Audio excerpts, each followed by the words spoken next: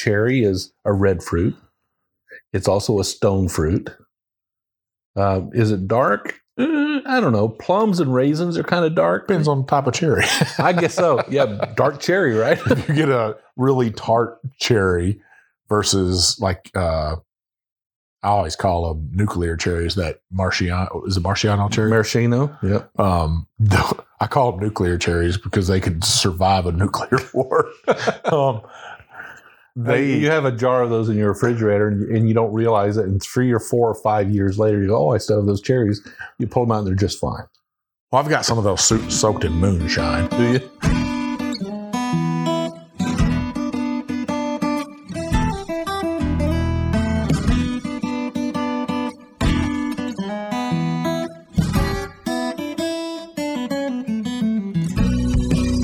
Welcome to another trip down the Bourbon Road with your hosts, Jim and Mike. So grab a glass of your favorite bourbon and kick back.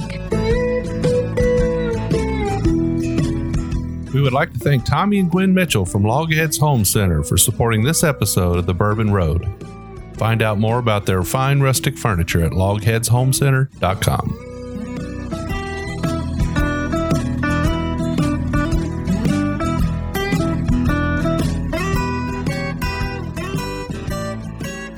Hello, everybody. I'm Jim Shannon. I'm Mike Hyatt. And this is the Bourbon Road. And today, Mike, we are in Simpsonville, Kentucky. Yeah, down in your basement. Yeah, and it's Derby Day. Actually. It is Derby Day. We got to get this episode done so we can take the ladies to watch the race, right? Well, watch it on TV. Watch it on TV. Yeah, no fans at the Derby this year. That's right. But there'll still be plenty of mint juleps, plenty of straight bourbons being drunk today. Yeah, I'm not a mint julep guy. Are you? No. I've had one probably half the derbies I've been to. I've probably had one just for the, it's what you do. Yeah, I guess I've had a couple of them just to be cordial at somebody's party. Yeah. Or when I first came to Kentucky, I wanted to try one to see if I'd like it. Automatically, I was like, this does not taste good. I don't like it. Therefore, I will never drink one again. But when you go to somebody's party, they offer you one, you want to accept it, drink it. And, See, I don't know what a good mint julep tastes like. I mean, I guess the ones I've had at the track are probably good ones, I would think. They know what they're doing there. You would think they would, but they're just pushing them things out as fast as they can push them out. I guess so. Well, anyway, today's Derby Day. We'll be watching it on TV. We'll be probably placing our bets on Twin Spires, seeing if we can't pick a winner. But before we get to all that, today we wanted to get to the basics of bourbon. Yeah, we've had a couple listeners, a couple roadies on our private Facebook group were asking about bourbon, and they're new to bourbon, and they wanted to know about bourbon. And sometimes we'll get into shows and we won't talk about that stuff. We won't talk about the percentages, what a mash bill is. We don't talk about what a rack house and what a rick is. We don't discuss those things because we're with distillers. We'll say something like, it's normal barrel size, but to them, they don't know what a normal barrel size is. Everybody that's been around for a while knows it's 53 gallons. Yeah. But somebody new might not know that a normal barrel size is 53 gallons. That's the kind of the standard for most distilleries. Some distilleries are using smaller barrels to a quicker maturation, but the standard we're seeing today is 53 gallons. Okay. So, well, we've chosen 4 different bourbons today that we're going to drink together and talk about. From 4 different distilleries. 4 different distilleries. And they all have kind of a story about them that helps us to explain some basics about bourbon. Yeah, and that's why we chose those 4 bourbons. I think we couldn't have did a better job picking 4 bourbons across the bourbon community. The first one we're going to drink is what they say, their DSP KY1. Right. And why don't you take a minute and explain it? And before you do, let me just say this. If you're listening to this episode, you're like, oh, gee, I don't need to hear another Bourbon Basics episode. Just keep this in mind. There is one big boy in the mix here today. So we're drinking a pretty bad bottle that represents a topic we want to talk about. Sure. And we got a new bourbon that's out on the table that we're going to taste. It just came out.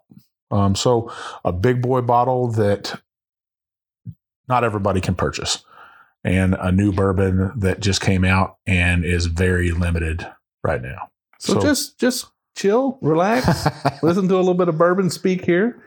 And your fellow roadies, especially those who are new to the group, will certainly appreciate some new knowledge. So bourbon has to be at least 51% corn, right? It can have a secondary grain, which is either rye or wheat, typically. And they sometimes call that a secondary grain, like you just did. Yep. Sometimes they call it a flavoring grain. Yeah, so the rye will bring out that spicier note, whereas a wheat will bring out the sweetness and that sugary and floral notes, in Mike Hyatt's terms. Right. So yeah, that's the basics of it. Sometimes a distillery will throw in something weird in there. You saw Woodford Reserve has done a couple of them, like oat is their secondary grain. Other people are out there doing that kind of stuff. And then sometimes you'll see a 4-grain, hint, hint, on our last bottle we're going to drink, a 4-grain bourbon where it's a mixture of those, but always 51% corn. Corn is native to America. They got here, they couldn't get those other grains as plentiful as they could get corn, so they're using what they had at the time to cook with. So bourbon needs to be 51% corn. Its primary grain is corn. It has to be at least 51%. The remaining grains can be a mixture of other things. It must be made in the United States of America. Not necessarily in Kentucky, though. And that's, a lot of people debate that, but the truth is it has to be made in America, like you said.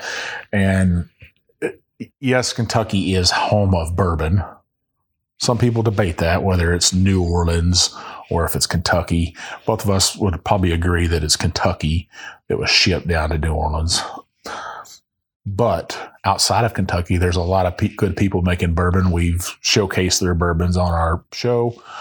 And I'd tell you they drink just as good as any Kentucky bourbon. Okay. So if it comes up in conversation, don't be surprised to hear somebody say that bourbon has to be made in Kentucky. It's a mistake that people make many, many times. And the fact of the matter is, as long as it's made in the United States, it can be called bourbon, as long as it meets the other criteria. So aged in a new charred oak barrel. Great. Now, charred, when people talk about charred, they'll take that barrel, they'll put it over a flame, and it chars the inside of it. And the longer they char it, the deeper that burn goes into the barrel wood. Yeah, and it kind of looks like alligator skin, where you might have a number 1 char, which I'm not positive on the times of this. You might, Jim, know the times a little bit better than I do. But you'll have a 1, 2, 3, and a 4. And then you also have where they'll toast the heads or the top and the bottom of the barrel. They'll char those, or they might even just toast them, which means it just gets a nice toast. It didn't get kissed with a flame. It just gets the heat. Sure. So, typically I think the charring process or the burning of the barrel inside usually takes less than a minute. Yeah. Sometime less than a minute. Some number of seconds up to a minute, depending on that. So we've got 51% corn, made in the United States, aged in a new charred oak barrel. Can't be a used barrel. Can never have been used for anything before. It has to be brand new. Well, that's Scotch, right? Yeah, well, scotches and some American whiskeys, are used or made in used oak barrels that once contained something else. There's a lot of fables out there about why the barrels first began to be charred.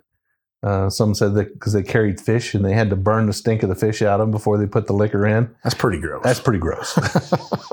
Well, anyway, Mike, we like to get straight to the bourbon. What is our first bourbon tonight? So the first bourbon we're going to drink is Evan Williams Bottled and Bond, 100 proof. Like I said before, it's DSP KY1. The story goes, Evan Williams set up his distillery on the banks of the Ohio River in 1783 and is historically recognized as Kentucky's first distiller of bourbon. I brought this over. This is actually the sour mash we were talking about. Sour mash meaning they reuse that spent grain or part of it to start their next batch with. and it gives that consistency in their batches. Right. And it sort of helps to maintain pH. That's another thing that they talk about. It also takes some of that energy in the form of heat from that prior batch and moves it into the next batch, and it conserves energy. Well, back then it would be conserving coal or firewood. Right. In 1783, which would have been an important thing. If you could imagine everybody's chopping down firewood or using coal for fire, that was a very arduous task. And the landscape would have been much different than today because a lot of people were just clearing the land of trees. Right. So you said DSP KY1. So let's tell everybody what DSP KY1 means. So first of all, DSP stands for Distilled Spirits Producer. It's a license. It's a federal license. -KY is for Kentucky. -1 is the very first Kentucky license ever issued. Now Evan Williams has two actual on the back of it. On the front, it does say DSP KY1, but on the back, it'll tell you that Bardstown, Kentucky DSP KY31 is their other distillery they own. Sure. So, if you're new to bourbon, you're going to hear all these tales, and not all of them are true. Most of it's marketing. Mm-hmm. Some are very honest about that. Some distilleries are even more forward than that and say, I don't have a story. I just have good bourbon. Mm-hmm. So don't buy into all the, marketing of it. What's inside the bottle is what matters. All right. Well, Mike, let's do it. We've been talking long enough. Yes. Pretty good nose on this thing. It does have a good nose. So this is the white label. People call this the white label bottled and bond, and we'll talk about that in a minute. And what's that run per bottle? That's probably an $18 bottle? It's not too bad for a 4-year-old bottle and bond. Sure. It is available nationwide, though, right? Nationwide. Yeah. Well, it has a nice caramel nose on it. The corn is definitely present. But we know this is at least a 4-year-old bourbon. And how do we know that, Mike? Well, it's bottled and bond. Before we talk about bottled and bond, though, let's talk about the notes on this bourbon. Like you said, the corn's coming out of it, the caramel. A little bit of toffee to me. Yeah, I think a little bit of toffee. What I would expect of a traditional bourbon. It is a sweet nose, though. And I went ahead and took a sip. I watched you over there. I beat you to it this time. Well, let me sip this thing. Oh, yeah. I tell you what, you cannot go wrong with an $18 bottle of Evan Williams 100 proof bottle and bond bourbon whiskey. Now, what the funny thing is on the side of this is, and we'll talk about this a little in the episode. What's that say on the side of that? It says charcoal filtered. That's a funny thing, right? It is a funny thing. To me, that says something a little bit about something, and we'll get into that about our friends to the south in Tennessee. We will talk about that. Well, most bourbons are filtered in some manner to remove the sediment from the barrels that come from the aging process. And a lot of times that's a charcoal filtration. Sometimes it's another media for filtration. But the idea there is to remove solid particulate so that it doesn't make it into the bottle and doesn't give you a sediment at the bottom of your bottle. And it adds no color to the bourbon. Right. No. I've had people tell me that before. The process of aging bourbon, in a barrel it undergoes some charcoal filtering, right? Sure. Because the barrel has the charcoal on the inside, and that liquid is moving in and out of that charcoal layer. So, like you said, for $18, you can't go wrong with this. It's got those sweet nose of corn is very forward in this bourbon. A little bit of that sour mash, that burn that you're getting, that Kentucky hug. And we'll go into that a little bit more about a sour mash versus a sweet mash, as our friend Dr. Pat Heist talked about to us. A sweet mash, they clean their tanks every time. They're cleaning them out. They're getting rid of all their waste. Nothing from the prior batch makes it into this next batch. No, none. 100% isolated, sterilized, start all over again. And very hard to recreate and very expensive. Yeah. What Pat was saying is, though, with a sweet mash, you get less of that Kentucky hug, less of that feeling of an acid reflux, if you would say. I kind of like that in a sweet mash, and we got a sweet mash here we're going to talk about. We will hit it. All right, Mike. Well, I'll tell you what. The more I sip on this, I start to get a little bit of that Heaven Hill almond starts to come out. You said you got a little bit of toffee, little toffee in there. I'm getting a little bit of almond, so I got a corn, caramel, almond kind of nice. It's a great whiskey. Now, is it the very best whiskey from the state of Kentucky? No. Good, solid, guaranteed to be an excellent pour in your glass every single time you get it at $18 a bottle. I would say if you're new to bourbon and you're looking to buy a bottle, or you've bought a bottle and you want to kind of start over and you want to get another bottle, look for that bottled in bond on a bottle. That it'll tell you something right there. It's not 2, it's not 3, it's 4 years old, 100 proof every time. You kind of know what you're getting. Right. And if it's below $20, you really can't go wrong. And as that age goes up, this is a 4-year-old bourbon here. As that age goes up, that corn sort of corn flavor we're talking about that we're getting on it up front will start to go away as it ages. It gets closer to 8 years. It starts to build a more layered flavor profile, gets to be more complex, more deep and syrupy, and so those notes of corn, of that corn forward flavor, will tend to disappear in an older bourbon. So for a 4-year-old bourbon, fantastic.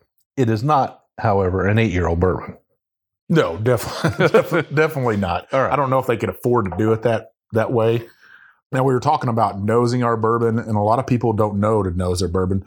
You don't want to shove your nose up inside that glass and keep it inside that glass. And we're actually both drinking out of our Glencairns from our sponsored distillery products, premium bar products. Don't just shove your nose in there. Clear out the glass with your nose, then take that small whiff of it and try to get those nose. And keep your mouth partially open when you're nosing, because you do want that aroma to pass across both your palate and your nose. Now, your nose can pick up hundreds of, call them flavors or aromas, whereas your palate's limited to just 4, right? Just a few. So, but together, it's a dream team, right? I mean, palate plus nose equals perfect experience with a cup of bourbon. So. Yeah, and I think what people need to realize, if you're new to bourbon, remember you're going to have different tasting notes than your friends. So if your friends recommend a bourbon and you don't necessarily like it, doesn't mean it's a bad bourbon. It doesn't mean it's a drain pour. It means they might have a different palate than you, or they get something different on the nose. Just keep searching out there and you will find something. A cheaper way to do that is to go find yourself a nice bourbon bar and kind of go through their list and find a great bourbon that you like. That way you're not spending $50 or $60 on every bottle. Right. Are you ready to move on to the next one, Mike? I know you are. Your glass is empty. I am. So the second one we got, Jim, is our small batch Peerless Kentucky Straight Bourbon Whiskey. This is 109.8 proof. We're stepping it up, just not too much, right? Peerless is not that old. They are old, but it's a historical distillery, but has been resurrected recently. So this is actually a sweet mash, as we were talking about. So they're cleaning their tanks every time. They add no water to their stuff, meaning they didn't proof this down, right? So this is a barrel proof. So this is a barrel proof, but it is a combination of more than one barrel. This is not a single barrel. In other words, this bottle was not filled from a single barrel. A number of barrels were emptied into a vat, mixed together, and then that combined mixture was placed into a bottle, and that's called a batch. Now, remember, a small batch for distilleries can mean many different things. Jim Beam's small batch could be 100 barrels or 200 barrels, where Peerless, it might only be 10 barrels. So there's no real regulation on that. No, it's just a label. Sure. Yeah, and I guess the smallest batch is a single barrel. So naming wise, it can be a little deceiving on the bottle. You know, if you see small batch, it could be as little as 1 or 2 barrels, or it could be as many as several hundred or even more. A good thing to do is to do your homework. A great website out there is Breaking Bourbon. Them guys are really great about putting a lot of information out there about bourbons, the mash bills. And there's so many websites out there right now. Today, actually, on our Facebook group, I gave a shout out to the Mash and Drum, My Bourbon Journey, Dad's Drinking Bourbon, and Bourbon Lens, of places that other people could go if they want to find that information. Those guys, they're all putting out great information. Yeah, they're careful. They're authoritative, which means they really do know what they're talking about, right? I mean, they research their bourbons. They research and they do careful tastings. And if we're pointing you to somebody else, it's because we respect them. Sure. There's so many great people out there to name. I couldn't name them all today. I just like those. Breaking Bourbon is another site I like to go to. If you're standing in a store aisle and you're looking at a bourbon and you want to find it, more than likely Breaking Bourbon has it on their website. They'll tell you what the MSRP is. They'll tell you what the mash bill is. They've probably tasted it. A good website. They don't have so many crafts, but all the big boys are on there. Sure. All right. So we've got the Peerless small batch here. Peerless is a Kentucky distillery, resurrected recently from a historical distillery that was around pre-Prohibition. And Caleb Kilburn's their master distiller. He's done a fine job of crafting their bourbons and their ryes, coming out of a restart of the distillery. And Mike, let's try it. Well, this one's got a little bit more floral on it. It does. The notes are coming out, and I always find that when the proof goes up, that those characters always come out. So this one definitely has a little bit more of a kind of a cinnamon nose on it. You know, it gets a little bit more peppery cinnamon kind of on the nose. I think that's that rye, right? And this might have a higher rye mash bill to where the Evan Williams didn't. So you'll hear people say high rye, and that's in that 25 to 35% rye as their secondary grain. Now, it's still got a nice sweetness on the nose, and I am picking up the traditional. Now, a lot of times Mike and I won't say caramel and vanilla because caramels and vanillas are pretty much a given with a bourbon, right? Sure. Pretty much always going to get a caramel and vanilla. But you know what? When you're starting out, those are the easiest notes for you to pick up when you're nosing a bourbon and when you're tasting a bourbon when you're first starting out. Don't be ashamed to say caramel and vanilla because those are pretty much guaranteed to be there. And if you're not accustomed to smelling vanilla, go to the spice cabinet. Yeah, I think that's a great way to. Your wife might kill you or your husband might kill you that you're in there dipping your finger in the spice and tasting it all. What I get out of this is a childhood when I would go to the fair and you would smell that cotton candy right when that sugar's starting to burn. That's kind of what I'm getting out of this. So you're getting burnt sugars on this. Yeah. Yeah. Now this one, again, we know this is right around 4 to 5 year old, around 5 year old, right? And it's not so corn forward as the Evan Williams. And that corn, like you had said before, will start to go away as it ages and stuff. Well, let's taste this thing. All right. Yeah, see that? The Peerless has got a lot more going on. But I will tell you this. It's more aggressive to your palate. It definitely hits you with a little bit more spice, a little more peppery. Now, this would be your jam, right? Yeah, I kind of like this. Yeah, because what it wasn't like a punch in the mouth. It wasn't like one of our friends, the old Carters. There's sometimes will punch you straight in the mouth because it's right up there at that 130 range and it's high rye. Where this has that spice on the back end, I can taste that. You said cinnamon on the nose, where I would get cinnamon on the back of my palate a little bit. Not so much of that Kentucky hug on this one, like I talked about, because it's a sweet mash. Yeah. I would say I would call this a black pepper bomb. Probably. Anytime somebody says that's a cherry bomb, or it's a strawberry bomb, or it's a caramel bomb, or it's a rye bomb, or they're basically telling you the overpowering flavor note that they're getting from it is And for me, this is a black pepper. This is a black pepper cinnamon kind of. I'm getting that Jolly Rancher cinnamon. Yeah. That, just nice, hot, not that, what's a jawbreaker called that burns the heck out of your mouth? Atomic Fireball. I'm not getting that out of it. Yeah. But a Jolly Rancher cinnamon, I get that sweetness still coming out. Do want to talk a little bit about finish here, because the Peerless Bourbon does have a pretty darn good finish. The finish is that impression on your palate, that taste, that impact of the spice and the sweetness and the alcohol all put together on your palate. That's how long it sticks around, and you get to enjoy that flavor. Sometimes that finish will have an overpowering note of oak, or it'll have a note of black pepper, or in some cases it might have a dill or juniper, or heavy oak flavor. But it's that flavor that sticks around long after your sip that makes you want to come back or not want to come back. That's definitely, and have another sip. That's definitely true. Yeah. And I've had that before. I had that with, and a lot of people would disagree with me. George T. Stagg is a lot of people's favorite. Mm-hmm. Hands down, they love it. If they can get their hands on a bottle, they're going to buy it. Where if I see a bottle of it, I would probably buy it and tell Jim, hey, Jim, got you a bottle, buddy. It is not for me. I don't like it. I don't think I'll ever try it again just because it wasn't for me. A lot of people know a lot more about bourbon than I do, but it just wasn't for me. And, that's why there are so many bourbons out there. There's so many different types of bourbons, ages of bourbons, mash bills of bourbons, because there's something for everybody.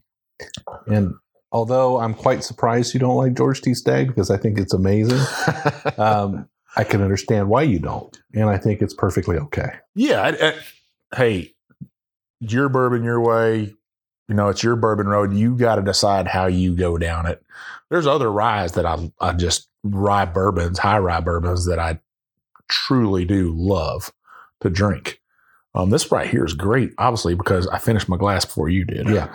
Yeah. So this is my jam. This Peerless Bourbon is my jam. Now they're ryes, and we're not going to talk about ryes today because this is a bourbon show today. Sure. But their ryes are phenomenal. Caleb, Corky, and the rest of the team down there at Peerless have knocked it out of the park. Now, a lot of people talk about price of sweet mash versus sour mash.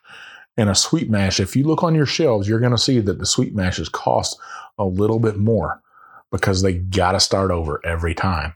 So take that into factor whenever you're buying a sweet mash. And I still don't get nothing a Kentucky hug from this bourbon right here. No, but I can still taste it. I can still taste it. Minutes and minutes after. It's got a very long finish. So we talk about tasting where we'll have no finish at all. We'll have a medium finish or that long finish. And I would call this a long finish because you still get that sweetness on the back of your tongue. The spice is still there a little bit. Yep. So there's two factors to a finish. The first factor is how long it lasts. Is it a short, like you said, short, medium, or long? And the second thing, whether it's pleasurable. Is it a good finish? Sure. Does it have that aftertaste that you can appreciate, that you like, that draws you to that next pour? So two things there to think about. How long is the finish, and was it a pleasurable finish? All right, Mike, I think it's a good time for us to take a break. We can, I can continue to sip on my Peerless. You're out. When we come back in the second half, we've got two more bourbons and a lot more to talk about in Bourbon Basics. All right, we'll see you back.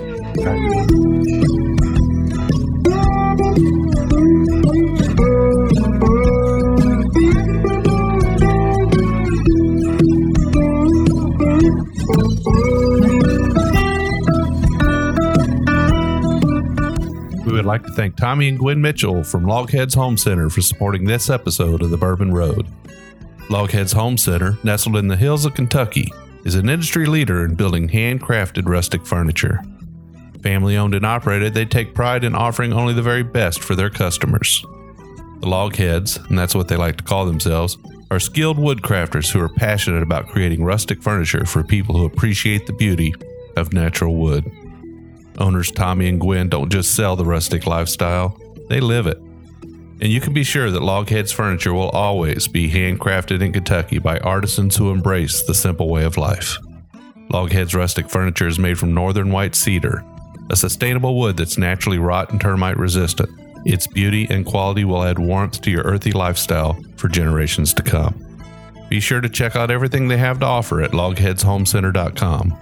And while you're at it, give Tommy and Gwen a shout on Facebook or Instagram at Logheads Home Center.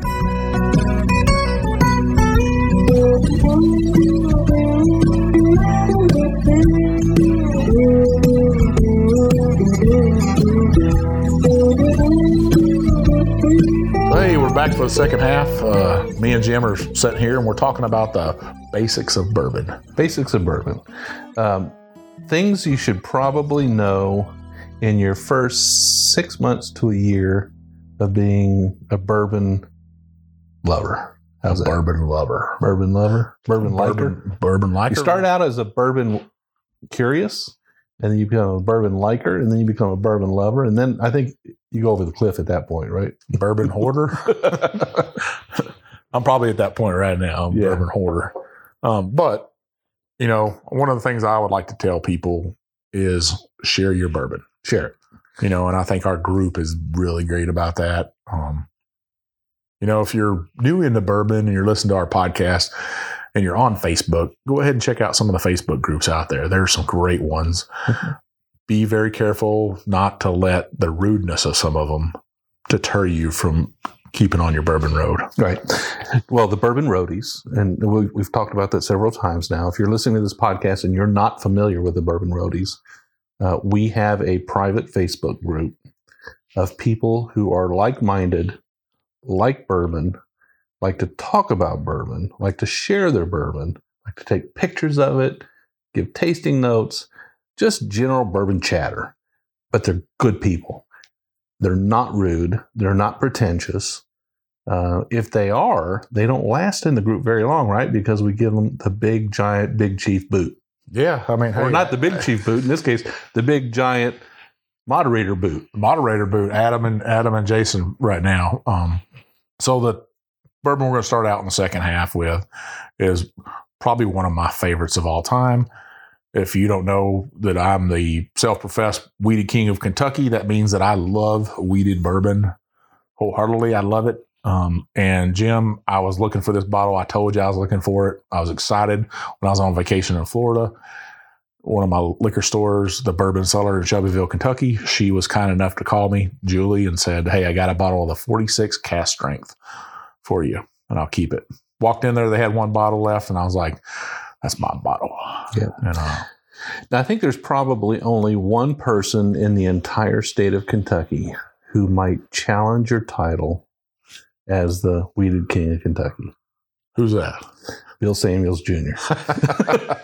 Well, probably. I'd have to think. But does he stick to just drinking Maker's Mark? I don't know. But his name's all over this bottle. It most definitely is. So this is a limited edition. It just came out this summer. Cast strength. Okay, let's talk about cast strength.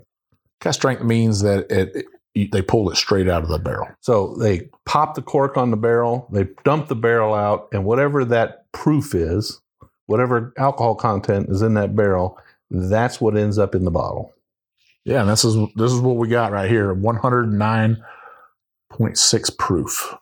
Now, this is a batch, again, whether it be a small batch or a large batch or whatever, this is a batch of barrels. And so when they dumped all the barrels into the batch and they mixed them together, that's the resulting proof. So some of the barrels may have been higher proof, some of them lower, but as they mixed together, it became a 109.6 proof overall batch. Now, everybody's going to wonder what this 46 means. That means it's their stave profile number for them, because this had some staves in the barrel. Okay. All right, Mike. So we've got some Maker's Mark limited edition 46 cast strength in our glass. It is 109.6 proof, and it is a wheated bourbon. Meaning that second mash bill, it's not a rye in there. It's just a wheat and some malted barley, which is a third grain. Right. Most bourbons will all have that third grain in there. And usually the malted barley percentage is a lower percentage, usually usually less than 10%, usually around 5. It could be 5, 8, 10. Some cases they call them high malts if they get above 10. But that malted barley, now malted barley is what's used to make scotches, right? It's what's used to make Irish whiskeys. But in the case of bourbon, it's used because it contains a special enzyme that kicks that fermentation process going. So man, you're bringing that science out now. I don't want to bring any science out. No, this is bourbon basics. No science. Just suffice it to say that if you don't want to add artificial enzymes to your fermentation process, it's good to have a little malted barley, because malted barley introduces that necessary enzyme to do certain sugar conversions in the fermentation process. So all bourbons will have a little bit of malted barley in them, or should. Sure. They may add some some enzymes after the fact, but nevertheless, that's the role that malted barley plays. But it also adds some flavor too. We've seen that, haven't we? Oh, most definitely. Typically shows itself as pears or peaches or some kind of light fruit flavor. I'm over here nosing this thing, and one of the things we should talk about is whenever somebody says legs on a glass. Okay.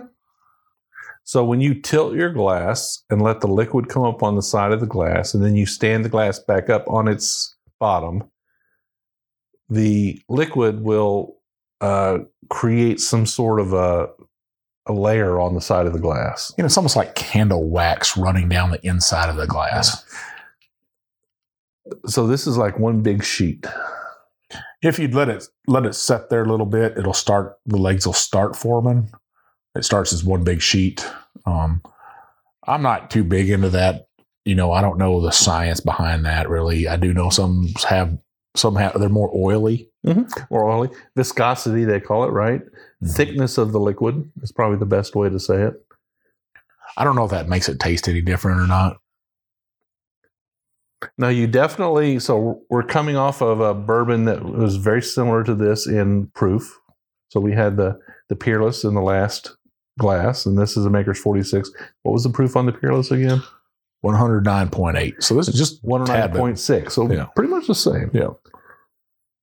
This one has a little more ethanol in the nose for me. So I'm getting a little more alcohol in the nose. So some bourbons give up that alcohol a little bit easier in the glass for the nosing. I get that same thing. A lot of alcohol in this one. I do get more floral notes out of this one, where though this one is a sour mash. Mm-hmm. If you haven't been out to Maker's Mark, I would highly suggest you go out there and take a tour. That would be one of the top ones on my tour place to start. Especially you get to stick your finger inside the beer and taste the beer, and you get to dip your own bottle out there. Yeah, so I'm getting a more syrupy, and I'm going to even go as far as to say a little bit of maple in there. And that would be typical of a wheated bourbon. Yeah. Yeah, so syrupy. Now, when you're nosing a bourbon, sometimes you say syrupy. That doesn't mean that the nose is syrupy. It reminds you of syrup. It reminds you of, in this case, it reminds me of a maple syrup on a pancake. That's the image that's flashing in my mind. It's not necessarily the true flavor or the true aroma that I'm getting in my nose. So that's the whole thing about tasting and nosing bourbons. It causes you to recall memories of other flavors, of other aromas from your library that you've built up over your lifetime. Yeah, well, I'm always pretty good about that, right? You are. Mike's pretty good about saying, hey, that's just like this particular cereal or this particular carnival food or, whatever. Our tasting notes on the show are not very traditional. They're more childhood, real life, kind of what do we smell? Sometimes it can be what we've eaten, too. And you got to be careful what you eat and try to drink bourbon with, because it could overpower. If you eat a lot of garlic, I find it's very hard. I need to almost go brush my teeth and rinse my mouth out, because then I'm going to be just tasting that garlic the whole time. All right. So I'm going to sum up the nose here for me. It's a little bit alcohol forward on the nose. It's got a maple syrupy nose to it, a little bit of sweetness.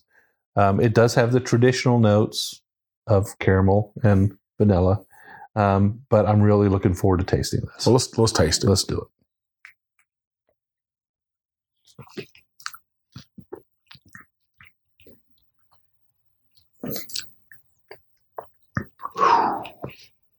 Now that's good. That's pretty good, isn't it? That's pretty darn good.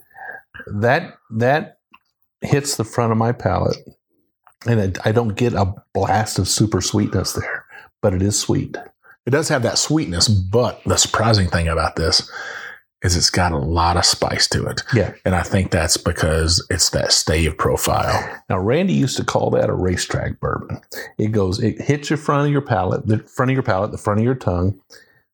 It presents itself, but it goes straight to the back and hits you with the spice. Oh, it definitely does. Randy used to call that a racetrack bourbon. I would say this is a beautiful weeder. I got to compliment Maker's Mark for coming out with this. I wondered if they were going to come out with something like this, and they did. And, I get excited when I see a wheat. Mm-hmm. Now, if you're wondering about wheated bourbons, for the longest time, there weren't that many wheated bourbons on the shelf, right? If you were outside of the state of Kentucky, only wheated bourbon you might get is Maker's Mark. And then you come into Kentucky and a couple other states surrounding Kentucky, maybe down in Texas, you would see Weller. But that was it. Yeah. And then Pappy, which has been around forever, right? You would see that, but that was it. But today, we're seeing these micro distilleries, craft distilleries, artisan distilleries. Most of them all have some type of a wheated bourbon. Mike, you know what I'm getting here? So, chocolate-covered cherries, but take away the chocolate. So, if you just cracked open a chocolate-covered cherry and ate the cherry and the filling that's inside, that's what I'm getting. So I'm not getting any chocolate, so I don't want to. I'm actually getting a little bit. You know how I love to set up a tasting at my house, and we'll have guests over, and I always got to put those chocolate-covered almonds out. And I'm getting that chocolate plus that almond, that nuttiness a little bit with it. Not a peanut, but more of that chocolate. I get that chocolate, but I get what you're saying about the raisin, that dark fermented fruit, almost maybe not a plum, but I don't think I said raisin. Chocolate. What did you say? Chocolate cherry. Chocolate covered cherries, but minus the chocolate. So I may be getting a little bit of chocolate there, but the predominant note for me is the insides of a chocolate covered cherry. That syrup and the cherry you get on the inside. Yeah, I guess I might get that a little bit. I guess I get more of that raisin, but cherry is still a dark fruit, and it truly is. You almost that same sweetness to it. Mm-hmm. It's not that grape, where it's that crisp fruit. Right. Sometimes we talk about dark fruits. Sometimes we'll say red fruits. Sometimes we'll say light fruits. Sometimes we'll say stone fruits. Yeah. And honestly, there's a little bit of overlap in all of those, right? Because a cherry is a red fruit. It's also a stone fruit. Is it dark? I don't know. Plums and raisins are kind of dark. Depends on the type of cherry.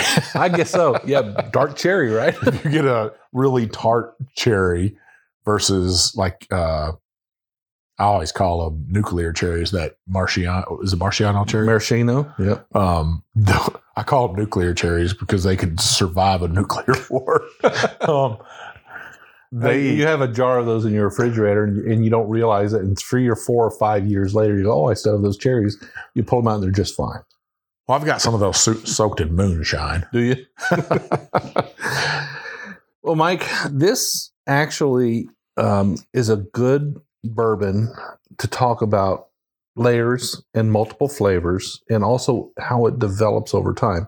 I think this bourbon actually expresses itself from sip to sip, and it changes a little bit. I'm not positive on how old this is. I would think it's probably in that 7 to 9 year old range, knowing Maker's Mark. When we say those layers, I say complexity complexity of the bourbon, meaning, like you said, layers it has, and it just could go all over the place.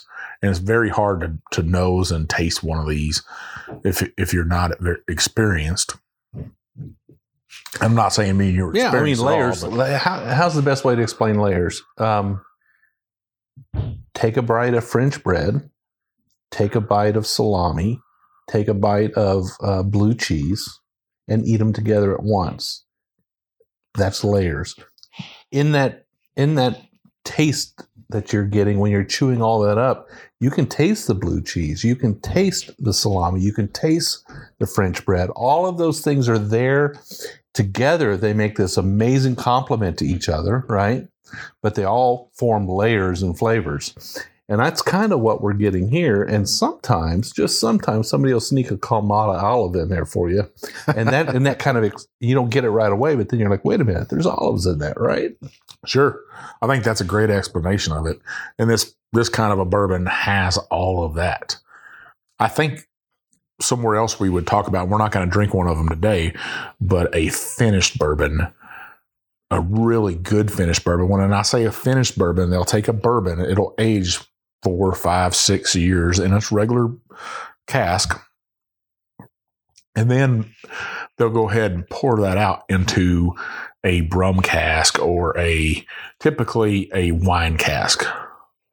And they'll finish it in there for 12 to 18 months. And then there's an art to that. That's right. Angel's Envy has definitely figured that system out, right? And they have. And, their port wine finished bourbons have taken the world by storm. They're very popular finished bourbon, and that's all they produce are finished bourbons. Now, some people say that's not a bourbon anymore. I think that's a difference in opinion. There's no law there that says it's not a bourbon anymore. Well, it's a bourbon finished in port wine barrels. Sure. It's not bourbon. Right. You're exactly right. So it needs that extra description to fully describe it in order to properly categorize it. Now, what has changed lately this past year is now they're allowed to add that extra time into their aging statement. So typically a bourbon's age is the lowest age of all the barrels that were dumped to fill that bottle. Yeah, let's say if it was a single barrel and it was 4 years old. 4-year-old bourbon. It would be 4-year-old bourbon. And then they poured it into a wine cask and it was pulling those flavors out of there for 12 months. Before, it would still be only a 4-year-old bourbon. Right. Because it exited the bourbon barrel at 4 years. But now the new law states that they could add that age so that really be a 5-year-old finished bourbon. Right. And I would rather just call it a finished bourbon instead of saying bourbon finished in a port wine barrel. It's, to me, I think that's a clear. As a consumer, the best advice I think we can give you is read the labels and understand them the best you can. Good manufacturers, good distilleries are transparent. Sure. Angel's Envy, good example. It's a bourbon, but it's a bourbon finished in port wine barrels. It's clear on the label. You can know that. Sometimes distilleries choose not to disclose some information. Sometimes they're required by contract not to. In other words, if they're not making it themselves but sourcing it from somebody else, a lot of times that contract for purchase doesn't allow them to disclose where they purchased it from. Sure. But I think that, letting people know as much as you're able to is important, and not trying to hide something, to pull one over on somebody. I'm big about that. It's transparency. It's almost hard to work for with a company that's not transparent up front. So, you said educate yourself. I think that's a good thing to know. Something to tell our listeners about: if you come to Kentucky or you're going to distillery and it's your first time, you've never been to distillery, drive around Kentucky in the summertime, don't leave your bourbon bottles in your vehicles. Good point. When you're going in the hotel or something, pull them out, because I will tell you personally, the cork will pop. It doesn't matter how good the wax seal is. It's happened to me. I'm sure it's happened to you before, Jim. Too. Yep. You got to make sure that a good idea. What I like to do is I keep an ice chest in my vehicle if I'm going to be traveling. Keep some of those disposable ice packs in there with you. It'll keep it cool enough where they won't pop. Right. Well, Mike, I have to say this. This cast strength limited edition Maker's Mark 46 we've been waiting for something like this a long time, and it does not disappoint. I'm going to buy probably another bottle of this just to have it really around. Good. To finish those tasting notes off, it was sitting in my glass for a little bit, I got a little bit more leather and oak is coming out. Yeah. Just that beautiful. It's a beautiful expression. As a weeded guy, I love it. This is right up my alley. I'm starting to get into those more higher proofs as I've been on the podcast and you've introduced me to all kinds of different bourbons, and we'll have a distillery send us all kinds of different stuff. So we're getting to drink that. And now I'm probably at 110 as my comfort level. Sometimes we get up there in the 130s, 140s, and I feel really good. So, well, we've been bouncing around here a little bit. We've gone from 100 to start. Then we went up and had a couple of 109s. And now we're getting ready to drop back down to 100 again. Yeah, that's not typically what we would do. We would typically start at the lowest proof and work our way to the highest proof. Today, we kind of saved this one for last because it is very special. And I got to say thanks for sharing it with me. I've had this over here at your house before. It's, what is it? It's Colonel E.H. Taylor 4-grain. So this is a 4-grain E.H. Taylor bourbon. These are relatively hard to put your hands on. I've had 2 bottles of it, a 2018 and a 2017. I think this one is the 2017, actually. So it's actually, I've had this bottle for a couple of years, but it's still about half full. And I do share it with good friends. Mike, you're a great friend, so I'm obviously going to share it with you. It is 100 proof because each Taylors are 100 proof whiskeys. They're all bottled in bonds. This is a bottled in bond as well. And it is probably on the secondary market $600 to $700 a bottle. It's not what I paid for it. But if you wanted to stand in line or you get lucky. Yes. If you got a horseshoe up your butt. Yeah. Probably get lucky. Well, we wanted to talk about, mash bills and what a 4-grain bourbon is. So a 4-grain bourbon has corn as the primary grain. Then it's going to have wheat and rye and barley. So those are the 4 grains that are involved in this. And this particular one gained a lot of fanfare, as many of the E.H. Taylor bottles do. Special released E.H. Taylor bottles. Now, if you don't know who E.H. Taylor is, you're new to bourbon and stuff. He was the ultimate salesman. Mm-hmm. Not the ultimate finance guy, though, because he pretty much died piss poor, right? Yeah. Wasn't great with his money, but he had some great ideas. And if you go to Castle and Key when you're in Kentucky, that's the Old Taylor Distillery. You will see that the man lived large. That's right. He did. And I'm just throwing this in there, Mike. All right. I'm just throwing this in there. If you were the first one to send Big Chief a message on the Bourbon Roadies and say, Big Chief loves 4-grain, you're going to get a sample of the E.H. Taylor 4-grain. Wow, man. That's pretty awesome, maybe, Jim. We won't mention it again. They got to pick that up and they got to do it. Well, I think somebody will. Somebody will. Absolutely. Yeah. Well, let's do this thing. Let's do it. Now, something you might not see is these don't just sit on the shelf, right? Yeah, they usually never make it to a shelf. They usually stay in the liquor store back room. But they're only provided to, special customers, or in the case of bigger stores, during lotteries. So if you do see them, you'll see E.H. Taylor has several different expressions, and usually the one you'll see is the small batch, and you might see that on the shelf. That will typically run around $40, $46. Right. They come in a tube. It protects the bottle. Some people collect those tubes. I started throwing my tubes away. I just was getting too many of them. Yeah, I mean, I've got a few tubes here. I don't know. I don't collect them or anything. I just haven't thrown them away yet. But they are good for traveling, though. I found the tubes. You take some paper, put in the bottom. You take a piece of styrofoam, cut it as round as the thing where it slides in and out, and you could put one Glencairn in there, stick a second Glencairn in there, so it'll fit 2 Glencairns inside that tube perfectly, and kind of protect your Glencairns if you want to travel. Yeah, poor man's traveling Glencairn case, is what I call it. Yeah. So all right, let's check it out, Mike. So that nose is pretty amazing as far as I'm concerned. That nose does not have an overpowering sweetness. It has a nice caramel waft to it. It has that oaky spice that E.H. Taylor has, that spice to its nose. You get that? I get that not barrel, but Belgian waffle smell. If you been into a Waffle House, a true Belgian Waffle House, and they're cooking those waffles, and they're just crisp.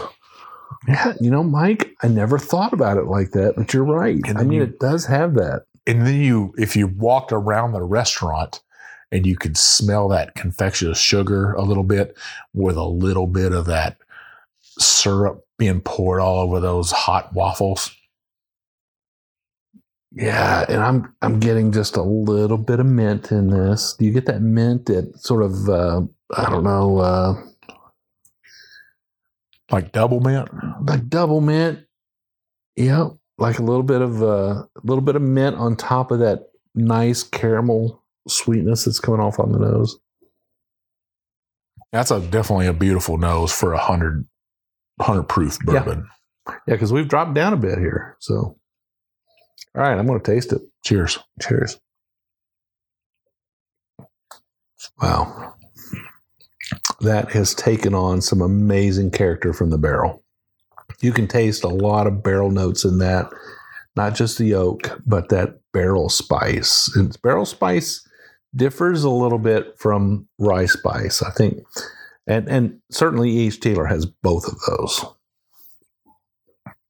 I would like to taste this at like a higher proof, like around 110, 120, just to see what the difference is, I guess.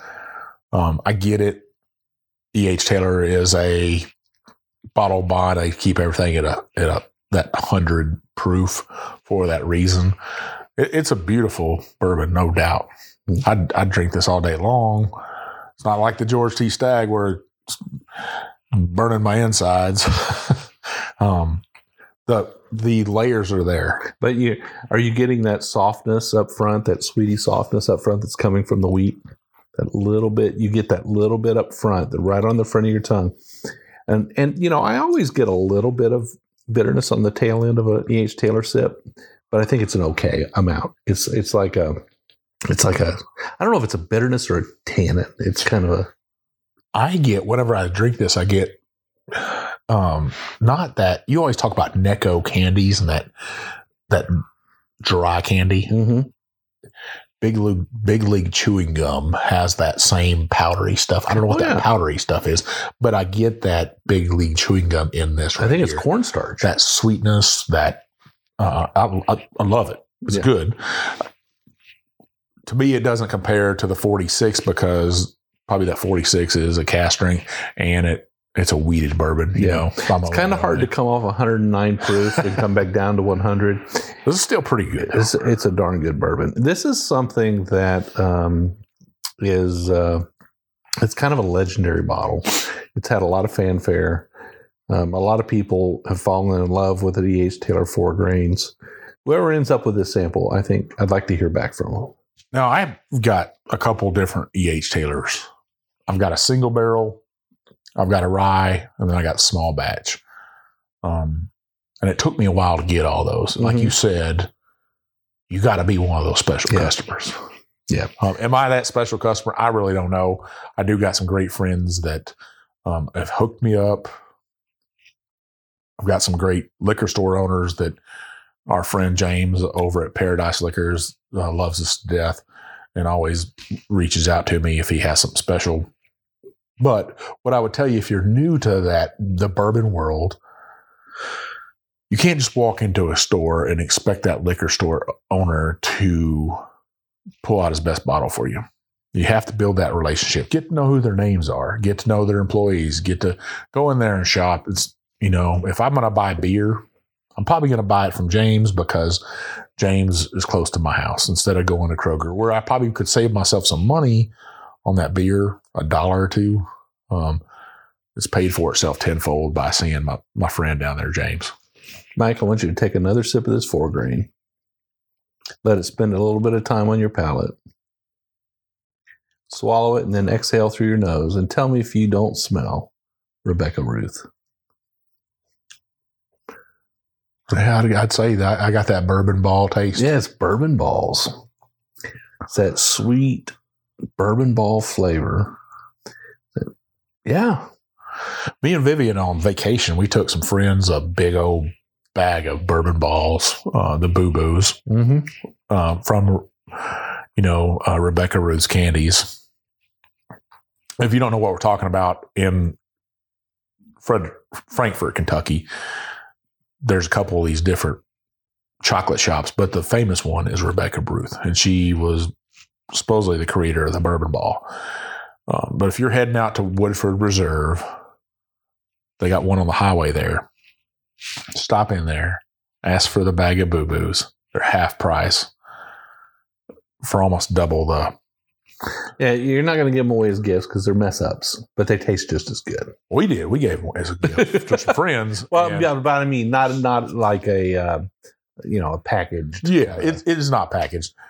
Our friend, she texted us the other day and said she'd eaten the entire bag before they even got home. Yeah.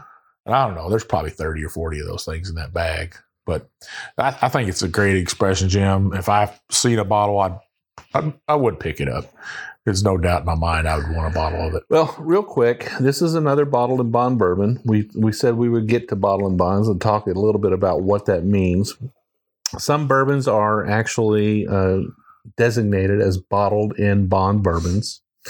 And that basically means that, and it's a throwback to older days, but it's still in use today. Basically, it means that the bourbon has to be in the barrel for at least 4 years. What's in your bottle must be the product of a single distilling season under a single master distiller. In other words, the contents of that bottle can't be a mixture of things from multiple years, multiple barrels, multiple distilleries, multiple master distillers. It has to be a single master distiller's work from a single season entering that bottle. It has to enter the bottle at 100 proof. And it has to be stored in, prior to bottling, it has to be stored in government secured bonded warehouses. So this is a way to ensure whiskey quality. And E.H. Taylor was, and we're drinking E.H. Taylor right now.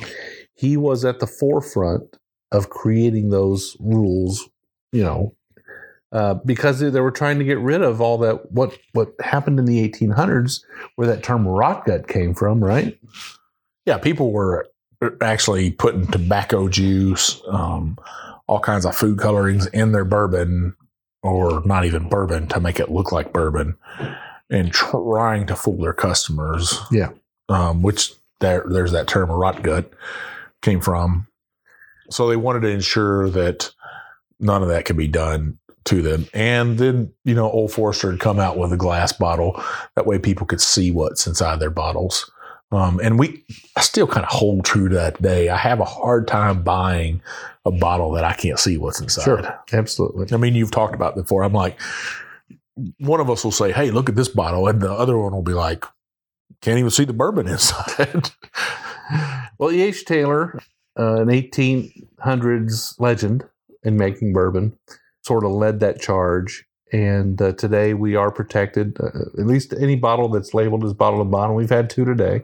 One was the Evan Williams bottled and bond that we tried first in the show. And then, of course, the E.H. Taylor 4-grain is a bottled and bond. We had it last in the show. They are bottled and bond bourbons, and you can pretty much be guaranteed as to the quality of what's in the bottle. So, Mike, I hope we've been able to enlighten some of our newer listeners, some people who may have not been in the bourbon world as long. I hope we did. We had a couple questions on our bourbon group about that, about bourbon basics or basics of bourbon. What I would say is go out there and educate yourself as much as possible. There's so much on the internet today. Kentucky Distillers Association is a great place to go and learn. I gave a shout out to Breaking Bourbon. Those guys are always great. Listen to podcasts, listen to YouTubers. Come into the roadies. Come into our roadies. And just ask a question. Don't be ashamed. There's no shaming, there's no rudeness in the bourbon roadies. And if there is, we'll take care of it. The great thing about our group is that we do have distillers in there.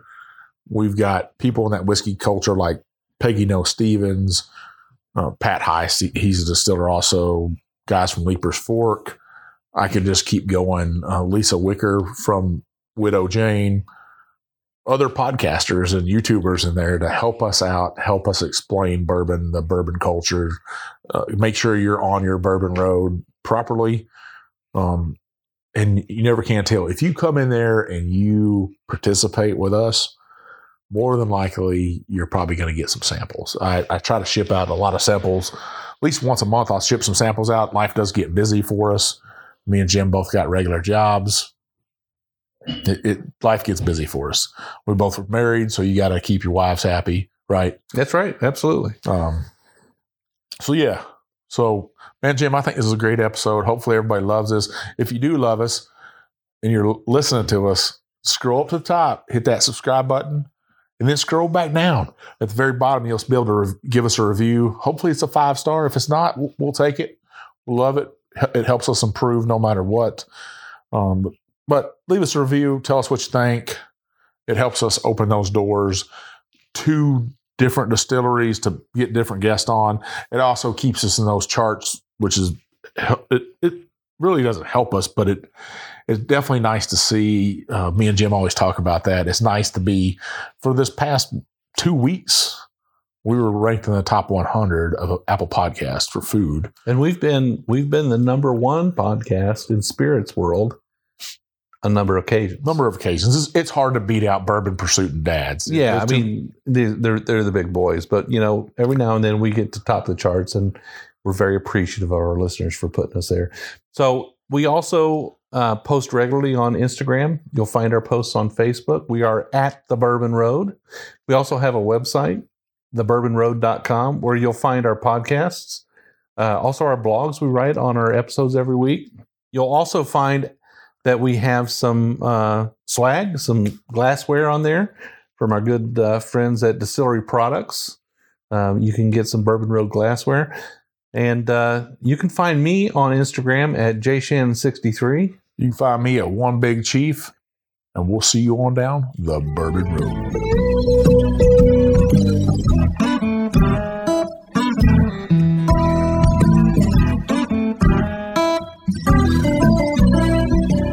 We do appreciate all of our listeners, and we'd like to thank you for taking time out of your day to hang out with us here on the Bourbon Road. We hope you enjoyed today's show, and if so, we would appreciate if you'd subscribe and rate us a 5-star with a review on iTunes. Make sure you follow us on Facebook, Twitter, and Instagram at The Bourbon Road. That way you'll be kept in the loop on all the Bourbon Road happenings. You can also visit our website at thebourbonroad.com to read our blog, listen to the show, or reach out to us directly. We always welcome comments or suggestions, and if you have an idea for a particular guest or topic, be sure to let us know. And again, thanks for hanging out with us.